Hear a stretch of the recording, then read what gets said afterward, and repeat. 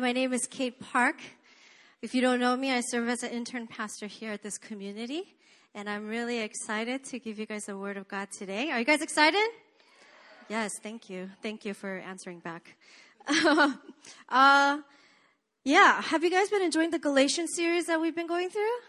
Yeah, I know it's like very densely packed. Like when you read through the Pauline epistles or the letters that Paul writes to all these different churches, you'll know that he is such a scholar. Like it's so densely packed with theology and doctrine. It's like, oh my goodness. But today I'm going to try to unpack it as easily as possible. Okay, so why don't we kind of do a recap of where we left off?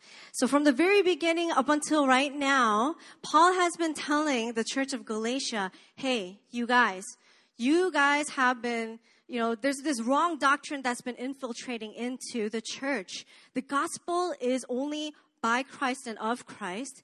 No works can actually add to your salvation. It is only because of what Christ did on the cross that he fulfilled the law, he fulfilled the prophecies. That is the only reason why you get access to salvation. It's not because of what you do. It's not because you keep your Sabbath, or it's not because you are circumcised or not. Those things has absolutely nothing to do with your salvation, so get it right. And Paul is frustrated because it limits the people in Galatia, the Gentile believers that want to come to this Christian faith.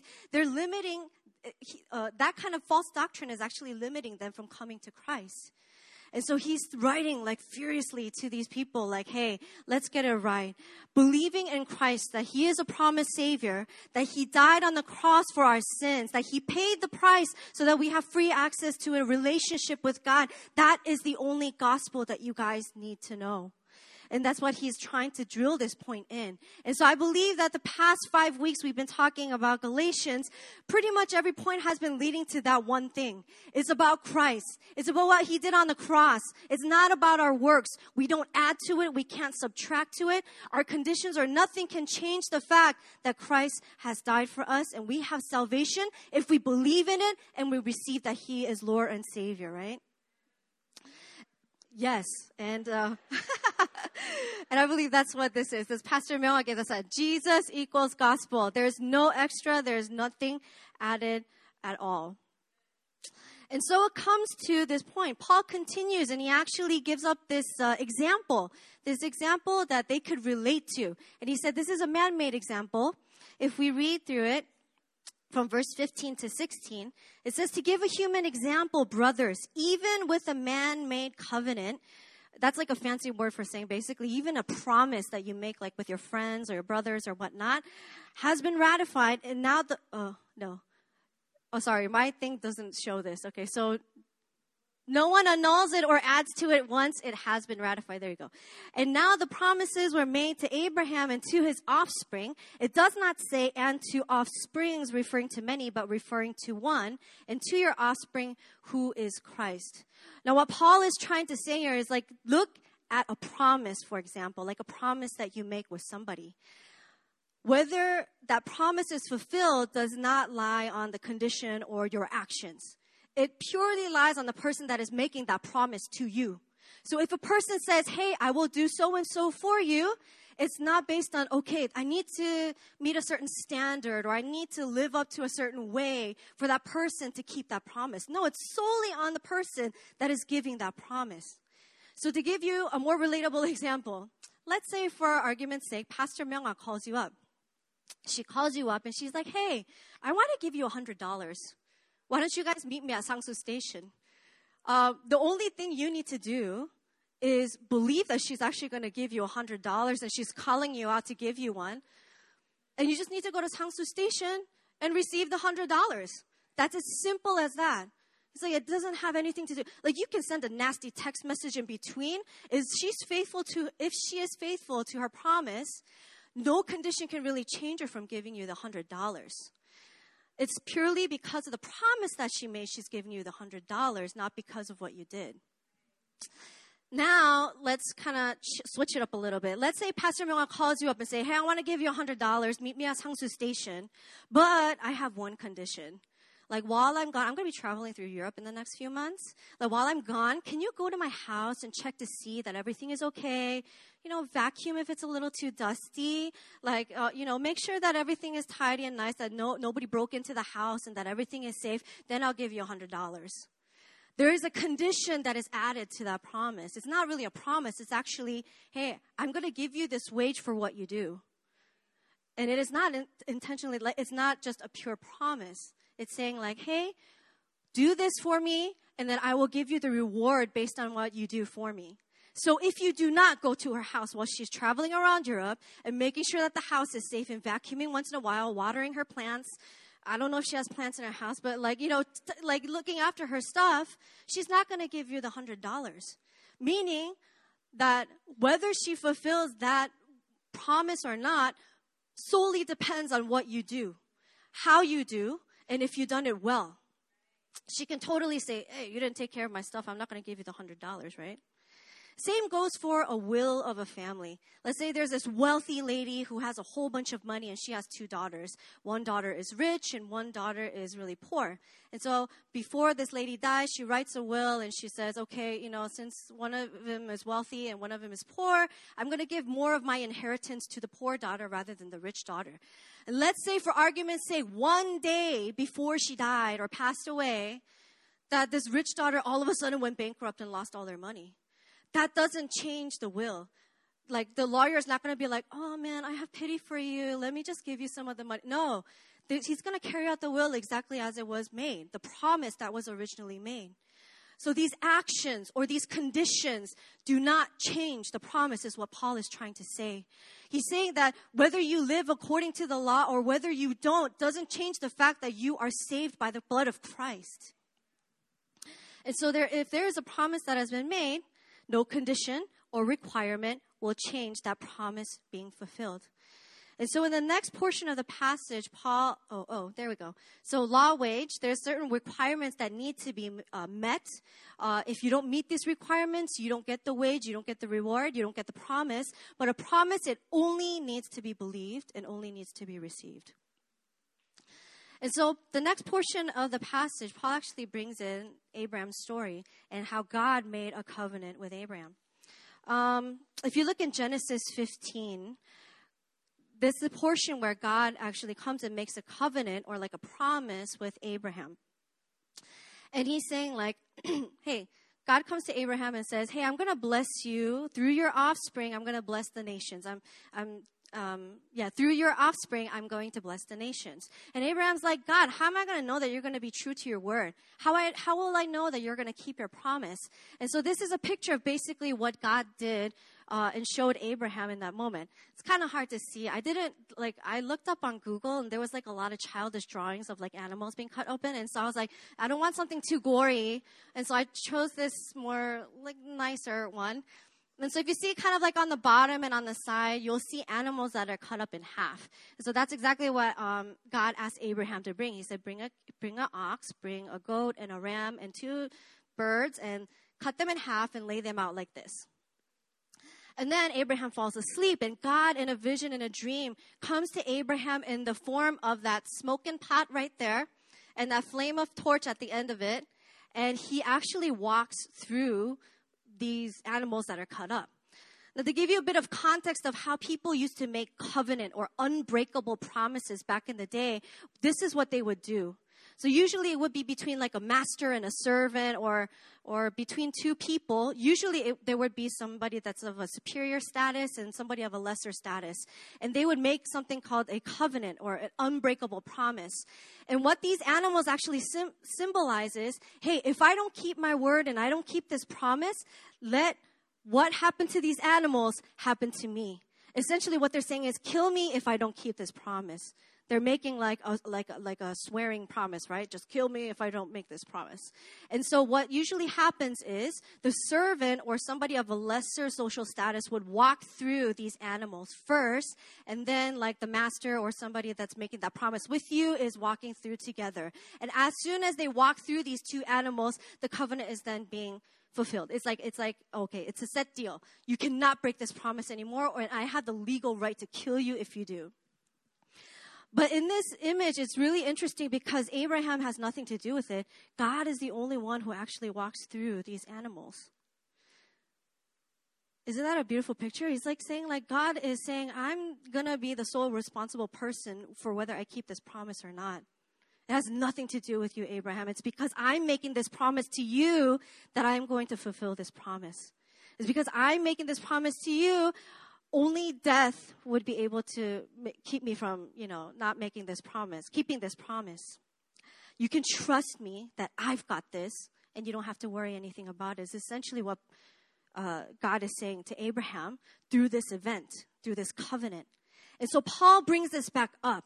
He's saying, hey, in verse 16 and 17, he's saying, look, through Abraham and his offspring, not springs, which is like plural, meaning all these other people, offspring, which refers to Christ, God is going to fulfill his promise to his people by blessing the nations. Essentially meaning he's going to give this blessing of salvation to not only the Jews, not only the people of God that they thought were back in the day, but to all people in all nations. It is through Abraham and through his offspring Christ that God is going to reach all people. And so Paul is bringing this point back.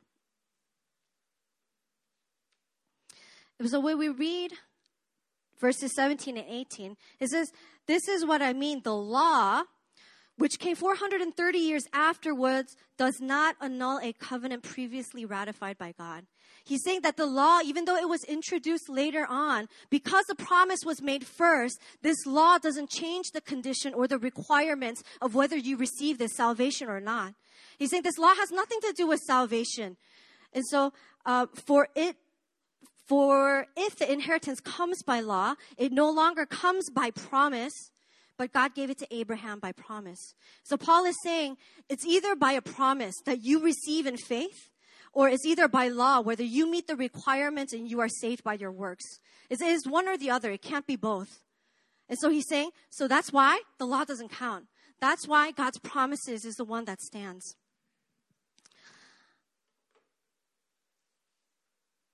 Then I'm pretty sure that by now, you might ask the question, why the law then? If our salvation had nothing to do with the law, it had nothing to do with our actions, why then did God actually bring the law to the Israelites 430 years after he actually made this covenant? Why did God introduce the law and ask his people to abide by this law? It kind of sounds a little contradictory, right? If he was just going to bring salvation among all people. Which brings us to today's sermon, the purpose of the law. Ooh, yeah. The purpose of the law. So let's continue reading in Galatians. In 19 and 22, it says, why then the law? I'm guessing that a lot of people in Galatia were asking that question, or Paul is asking this rhetorical question, and he answers it. It was added because of transgressions, until the offspring should come to whom the promise had been made.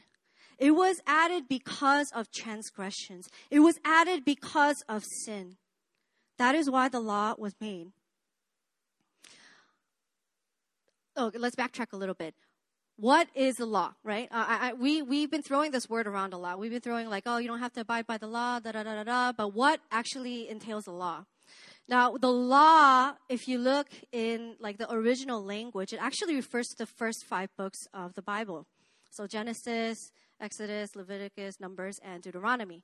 And what they call these 5 books is called Torah in Hebrew. Everybody say Torah. And that essentially translates into law. So these first 5 books were the books that the Jews would memorize. They would meditate on it. They memorized this in and out. They knew it. From a very young age, they were taught to recite it, to memorize it, to keep the law in their hearts because this is what God had commanded them to do. And so the law is not just the 10 Commandments. I know it's easy for us to, when we think about law, it's immediately just to jump to, the 10 Commandments, right? Because that is a law that was made a little bit more like I don't know, like tangible to the people. But it's not just the 10 Commandments. If you read throughout the Torah, actually it adds up to around like 613 laws altogether. And so first, the 10 Commandments were given to the Israelites. And then as they continued this journey with God in the desert and whatnot, the laws continued to add, like it kind of like branched off into different subcategories and whatnot to form all these laws and combined into the book of Torah. Now, I don't know if you guys read your Bible, the first 5 books. I'm hoping you guys did. I know we always make New Year's resolutions to try to go through the Bible. We go through Genesis and Exodus and we fail. We turn to Matthew and then we go to Psalms, right? But if we read the 5 books of the Bible, first 5 books, you'll notice that it actually doesn't really have a lot to do with law. It's actually a very little portion that the Torah mentions the law in itself. If you read it, it's actually a narrative. It's a story, right? In the beginning, God created the earth, and there was Adam and Eve, and then sin entered into the world. It's like this story that they're telling, and these stories that continue to culminate in how God intervened, and how God, reached out to Abraham, and then later on, Isaac was born, and then Jacob, and then Joseph, and it's all these stories that happen. Even in Exodus, it's the story of how God delivered these people out of Egypt and out of slavery. It's a story more than it is like a law that is written out for people to really abide by. And so when we look at this narrative, it really doesn't show like the law and what they need to keep and how they kept it. It actually shows how they failed. Every single time there was some kind of law that was mentioned, the Israelites failed. The Israelites failed miserably. Like, I'm telling you, they tanked, right? The first commandment, what was it? Like, I am the Lord your God who brought you out of Egypt. And the next commandment is, do not worship any other gods. Like, I'm your only God, right? What do the Israelites immediately do? They make a golden calf and freaking worship it, right? It's like they fail every single time. And this continues on throughout the whole Torah. God continues to make these like commandments and these laws. Moses brings it to the people and say, hey, this is how you are in a relationship with God. This is how you should live as people of God. And they continue to fail and fail again. So the law is essentially there to show us what? To show us our sin. The law is there to show us that we are not perfect. The law reveals our sin nature. It shows us that as we fail to meet these requirements, that we are not like God and God is God. That is one of the purposes of the law. So that's why in verse 22, Paul says what? Scripture imprisoned everything under sin. That is like a loaded verse. But essentially what Paul is trying to say is, hey, the law was there so that you feel this limitation of yourself. You feel that, oh, I'm not perfect. I can't meet up to the standard that God has for us.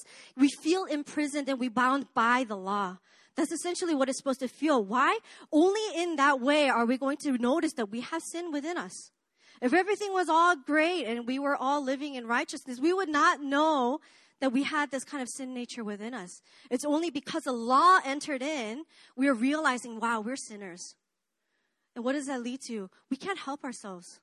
No matter how much we try to meet up to the standard, no matter how much we try to perfect ourselves, we fail time and time again.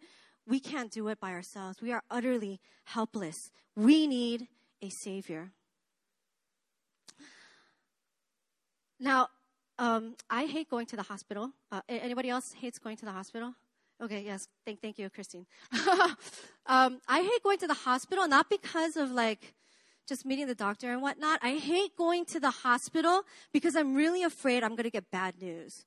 Like I go in for a cough and I think, oh, it's probably a cold. And then I go to the doctors and they say, oh my God, you have something horrible. Like you need to stay at the hospital. That's my initial fear of why I hate hospitals, right? And so there was a time where I was working. This was like about 5-6 years ago. I was working in radio. I was a writer for like a music show. And so because I was part of a music show, I had to really hustle. Like I had a lot of meetings with different artists and management companies. And, I didn't really write. I just basically set up the whole production of the show, got people connected to one another. And so my life was kind of like flipped. Like I would be mostly active around the evening and night times, and I would sleep during the day.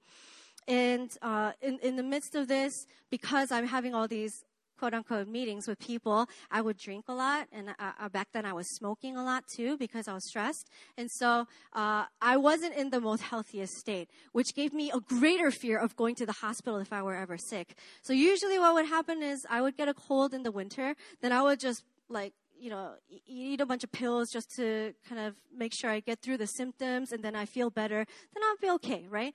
I never went to the hospital. I hated going to the hospital.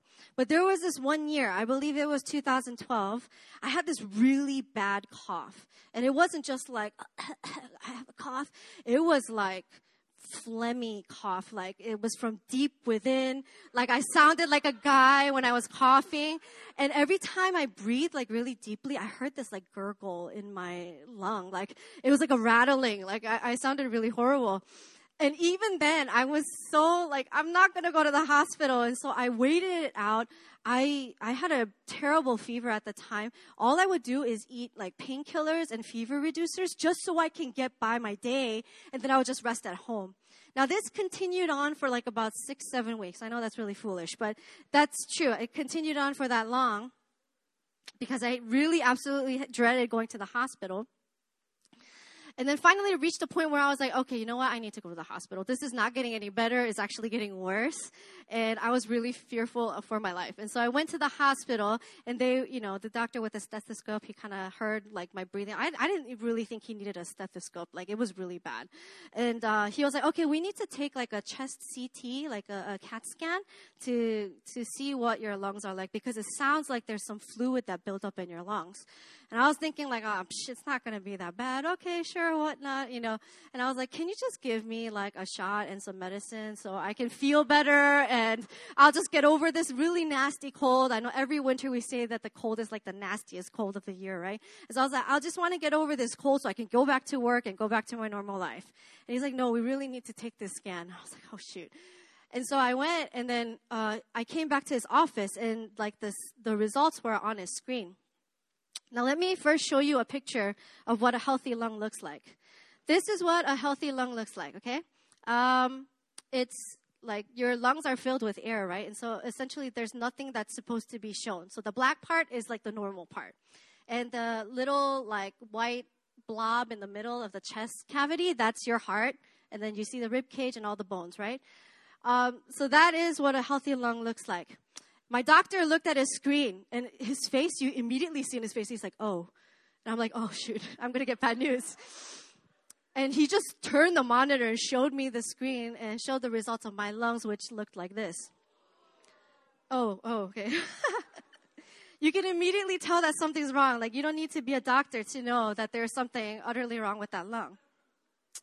Now, you see all that white part that's blocking, like, the lung cavity? It's actually fluid. So this happens when you either have like tuberculosis or some kind of lung disease where fluid starts to build up in your lungs.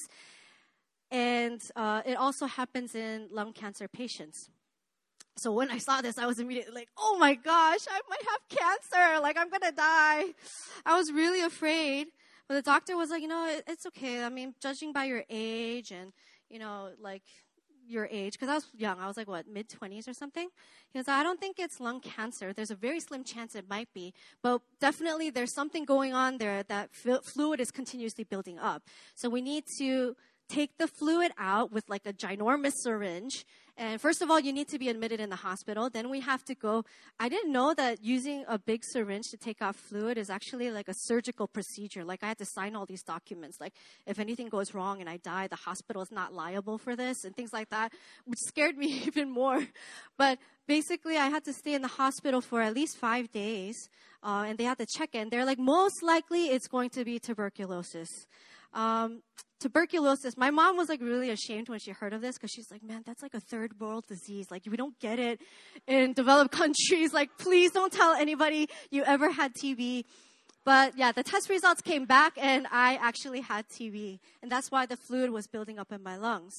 And so I had to spend 5 days at a hospital. I had to get treatment. Tuberculosis is one of those diseases that's really hard to get rid of. Like, even now, if my immune system starts crashing, it could flare up at any time. I'm not contagious, by the way. But it could flare up at any time. And so you have to take medication for at least 6 months. At least 6 months, I had to take like these huge pills, like at least 13 of them at a time, just so that I can get rid of it. Yeah. And then if that doesn't work, I had to take it for 2 years. So the doctor was like, make sure you don't skip your medication. I was like, okay. And so after 6 months, I was all cleared. Everything is great. I'm perfectly healthy now.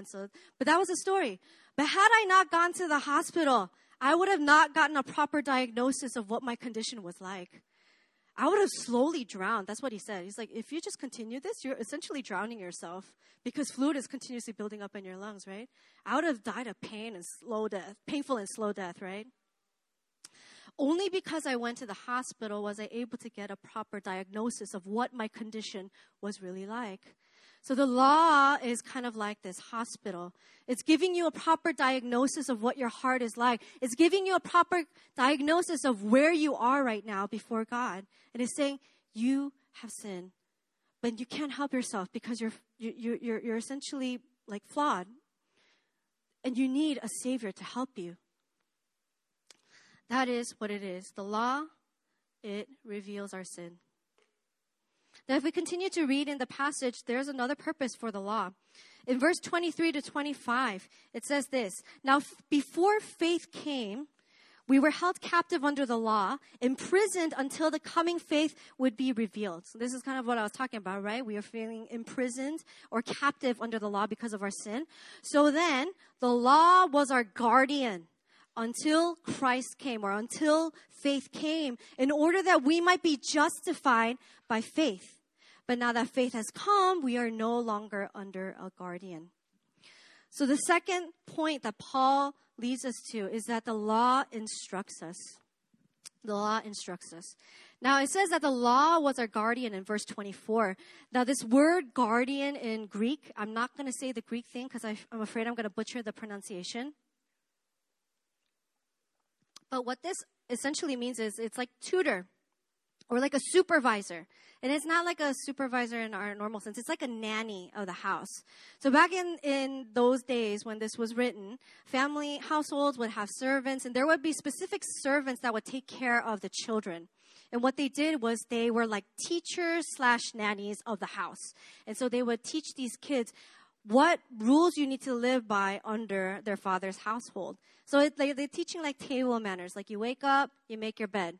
You say hi to your father. You greet your father. You live according to these manners, these kind of table manners. This is what you need to do. The law instructs us. It's kind of like this supervisor that is overseeing our growth and having us live under these strict set of rules. Now, at first, it might seem like, oh my gosh, like that's such a drag. Like the law basically then is telling us what to do and what not to do, right? But the whole purpose of these supervisors was not to just merely keep us there. It's during our childhood, while they were growing, they were to live under these certain set of rules so that later on, when they actually become adults, they're no longer bound by those rules, but because they've learned the value behind these laws, these rules, or the heart behind why their parents would have them live according to these rules, they go and they live accordingly, being thankful for what their parents had taught them or what their supervisor had taught them. It's essentially setting people up to live a very mature life where they have character, they're disciplined, they're not just being like little man-childs just living however they want to live. That's essentially what the role of the supervisor or this guardian was supposed to be. And so Paul is saying this, the law, why was it given to you? It's because you are taking baby steps in your walk with God. And you are living under God's household, under God's roof, or in his household, or in his family. And so God gave these laws, kind of like this supervisor or this nanny, to instruct you, to teach you the values of what it means to be people of God, what it means to be set apart from all the other people, what it means to be a family of God. It's essentially what Paul is saying. And that's why God gave you the law, is to help instruct you, is to teach you the values of what it means to live a holy and godly life. Now, before Christ, okay, I really don't like this slide, but please bear with me. Now, before Christ, meaning before faith had come, or before Christ had fulfilled these laws, to the Israelites, to the Jews, it might have given them a sense of bondage. Why? Because they had to live by these rules, right? It would have been a very impersonal relationship. It would have been hard to create a very personal relationship. Why? Because they're constantly somewhat living under this anxiety or this fear that if they don't meet up to these measures, they're going to be punished or they're going to be rebuked. They're going to be corrected. And so that's kind of like the image that we have. But after Christ or after faith came, what? All of that is fulfilled. And so what Pastor Myunghwa talked about last week was how Christ's righteousness was imputed upon us. It wasn't just how he fulfilled like the law and took away like our sins, right? It was that Christ's righteousness is upon us. So when God sees us, we already met the whole requirements of the law in its essence. So what? It gives us freedom. We don't have to live in fear. We don't have to live like we have to meet these conditions or these rules or these requirements. We're actually free to have a relationship with God. Why? Because we're righteous. When God sees us, he's like, you are a good and faithful son. Like you abide by my rules. You're part of this family. There's no need to fear. And that's why it becomes a personal relationship. It essentially frees you from those kind of duties. And it becomes very, very personal. And because of that, you don't just say, oh, I'm free from these laws. I don't have to abide by them anymore. But because you understand the heart behind why God had instructed you to live under these rules, because you understand his character, because you understand the loving kindness behind of him giving us these laws, we joyfully submit to these laws. We joyfully go back to the laws and say, wow, God, I see your heart behind all of this. Yes, I gladly submit myself to you. I gladly want to live in a way that is pleasing to you, holy and righteous before you. So it's no longer about meeting certain requirements or pleasing God by doing things right. We've already pleased God. We're already righteous before God. Then we give a personal relationship with God. We're just simply walking out mature in character. We're walking out as adults and no longer children. That's why God has lifted up that whole supervisor or the nanny thing. We're no longer coerced into obedience, but we're internalizing these basic values. And with a joyful heart, we're living it out in freedom. So, in an essence, what does that mean? It means that because God loved us first, because God chose us as his people, and he sent his son to die on the cross for us, removing all of these things, and therefore we respond back in love. It's this love that fulfills the law, which is essentially what Paul talks about in Romans chapter 13. He says love is fulfilling of the law. It's not the deeds in itself. So I would like to sum it up. God had his people, gave them the law. And essentially what he was doing was revealing our sins, right? He was making things worse before he made things better. It's kind of like how you can't really see the lightness without the darkness. And, it's like the comparison, right? You can't have a shadow without the sunlight and the darkness and things like that. You need to have something like a measurement or a ruler of holiness to show what unrighteousness looks like. And that's what the law did. And on top of that, what? He teaches us and instructs us. He gives us basic principles on how to be part of his family, what it means to be part of his family, and how to live it out. So the gospel, in essence, doesn't work without the law. The gospel doesn't only work in itself with only the message of Christ. The law actually completes the salvific story. Without the law, there would be no need for grace. You know what I mean? Or if we just kind of bypass the law and let's say we immediately go to Christ, we say, oh, your sins are all forgiven. You're going to be like, what sin? It doesn't match up. We need both. Law and grace go hand in hand together to complete the perfect story.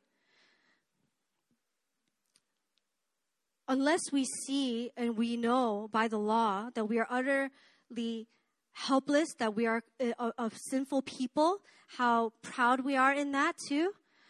The message of salvation and what Christ paid for us on the cross, it's not as liberating or it's not as exhilarating. It loses its value. But Christ paid a hefty price so that we can live in freedom, right? And the law kind of shows us that. It gives us that ruler. And I think when we look at the entire thing, I'm pretty sure next week we're going to get into what it means to be a son living in the household of Christ or what it means to be part of the family of God. I think when I think about the entire narrative going all the way from, God making creation and then God going to Abraham and making this covenant promise, this unbreakable promise, this promise that was solely responsible on him, and then introducing the law to his people, then showing grace, then salvation, and then living out our lives, joyfully, willingly obedient to the law. I think all of this can be summarized in the picture of a marriage. In a marriage. Now, our sister Senna and our brother Walter just got married last week. Congratulations to you guys. Now, I have a question to ask Walter. Walter, did you do anything in your life? Did you do any works to deserve a wife like Senna? Oh, brother, you're taking too long to answer this question.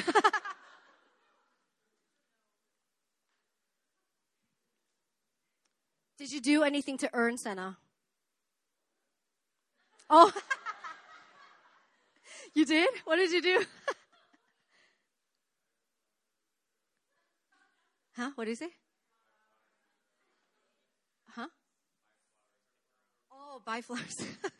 Okay, but nothing that Okay, man, this is not working out. I thought you would be like, no, I did nothing to deserve a wife like Senna. Okay, let me direct the question to someone else. Sobia, okay, did you do anything? Did you do anything in your life to deserve an amazing wife like Luna? Okay, thank you. Jacob, can I ask you the same question? Did you do anything to deserve a wife like Amy? Yeah. Oh. I think if you ask any husband and wife, it becomes a little clearer. Like, there's really nothing that you could have done, like no work you could have technically done to deserve that person to be your spouse. Like there's nothing that you could have done to say like, oh yeah, of course I deserve her. I think if you ask most spouses, you're like, man, I'm so thankful for my spouse. There's really nothing that I did to deserve this person to be in my life, to do life with me, and I think that's essentially what it means to be in a covenant relationship with God. As God's people, there's really nothing that we did to earn God's love or to be in this relationship with God other than the fact that God simply chose us and simply loved us. That's it. That is all that it is. It's like this marriage of a husband asking a wife, asking a girl in her hand in marriage by giving this engagement ring. That's kind of essentially what the covenant was about. When God made the covenant with Abraham, it was like he proposed to his people saying, hey, I'm binding myself to you. I'm committed to you. I'm going to do the rest of my life with you till death do us part, for better or for worse, for sickness and in health. I'm going to continue until the day I die. And that's essentially what God was doing, right? But living together, I'm pretty sure all the married couples here can testify that it's not really easy. Two people coming together, two people that had a totally different upbringing, different family culture, different background coming together. I heard through so many couples that their first year of marriage was by far the most challenging years of their lives. Why? It's because two worlds are colliding together and they're learning how to do life together. And so essentially when the Israelites were brought out of Egypt and God kind of brought them to Mount Sinai, what he was doing was he was teaching how to live together, how to work together. And he was presenting all these ground rules. So I think it kind of looks like this. Like, hey, honey, if you're going to stay out late, can you make sure to text me the next day? Like, text me before you come in late. Oh, not the next day. Please don't do that. Please don't do that. Okay, man, I'm getting tongue twisted here. Okay. Or, I know this is a given, but, hey, can you not cheat on me? You're my wife, you're my husband. Like, can you please stay faithful to me? Hey, honey, let's have date nights. I know we're really busy with our work. We're really busy with our everyday lives. Let's have date nights. Let's spend time together. Like these ground rules. Hey, can you make sure you do the dishes? Can you not leave wet towels on the floor? It's going to end up being smelly. So let's be loving to one another. And can you just put it in a laundry basket? I don't know what rules couple comes up with, but essentially what they're trying to do is they're trying to figure out a way on how to live together, how to become one. And I think that's what it means when law and grace come together. Law doesn't have anything to do with God choosing you. God already chose you and chose to do life with you. But law is essentially laying down the ground rules of how to do life together. And so, based on that concept, if we look at commandments like this, you shall have no other gods before me. What is God essentially saying? He's saying, hey, honey, please don't look at that man with lustful eyes. Please don't have a wandering eye. Please don't cheat on me because I'm committed to you. It would break my heart if you were ever to look at somebody else the way, like you don't look at me, like if you love on that person more than you do me, it would utterly break my heart. Or commandments like this. It's like what I said earlier. Remember the Sabbath day to keep it holy. Holy was what? Just simply set apart, different from other things. Honey, let's make Thursday our date night, okay? No matter what happens, no matter how much work we got on our plates, let's drop everything. Let's make sure our kids are with our parents, and let's just have a date night together. Let's enjoy what we have. Let's enjoy life and celebrate the oneness that we have. How about other rules like this? You shall not murder, you shall not commit adultery, you shall not steal, and so on and so forth. I say, honey, those are my brothers. I'm not joking. Oh my God, why are you guys laughing? I said, honey, those are my brothers. Those are my sisters. Those are people that I love. Can you not hurt them? Can you also love them like I love them?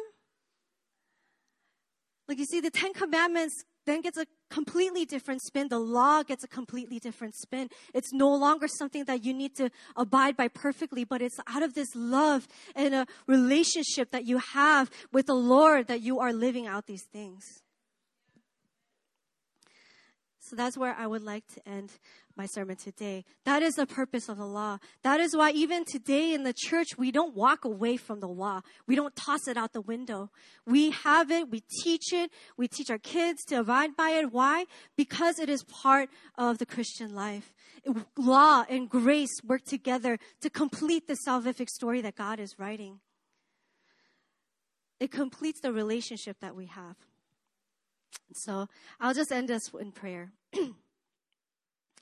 God, I thank you.